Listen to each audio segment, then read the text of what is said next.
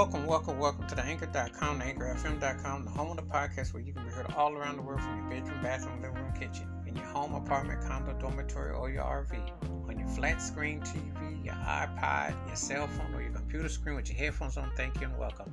If you happen to be outside enjoying the summer, hope everything's going well, safe and sound. Drive through, curbside service, parking lot with a mask on at the bus stop, back of a motorcycle, moped, hummingbird, playing ball, enjoying outside frisbee, running a dog, however you are outside biking.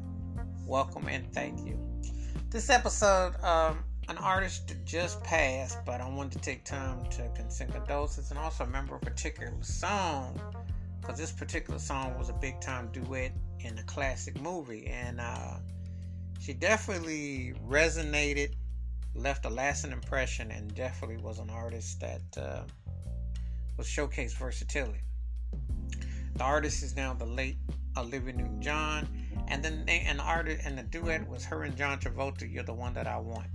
And Grease was the soundtrack, was the film. It was like a coming of age. It definitely complimented, and she showcased so much in her time as an artist, and she was able to balance between pop and adult contemporary, and also had a country feel to it, but just had a certain air and a vibe to it that just connected. And it was just like one of those things where you're like, she was really just cool.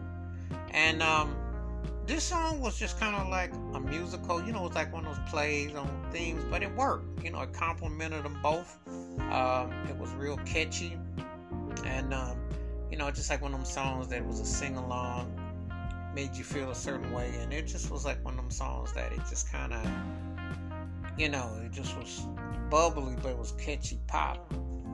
Her voice always, she had a certain energy and enthusiasm, and I always respected her harmonic levels, because I always thought her harmony was very distinctive, and she could just really emote into character, into a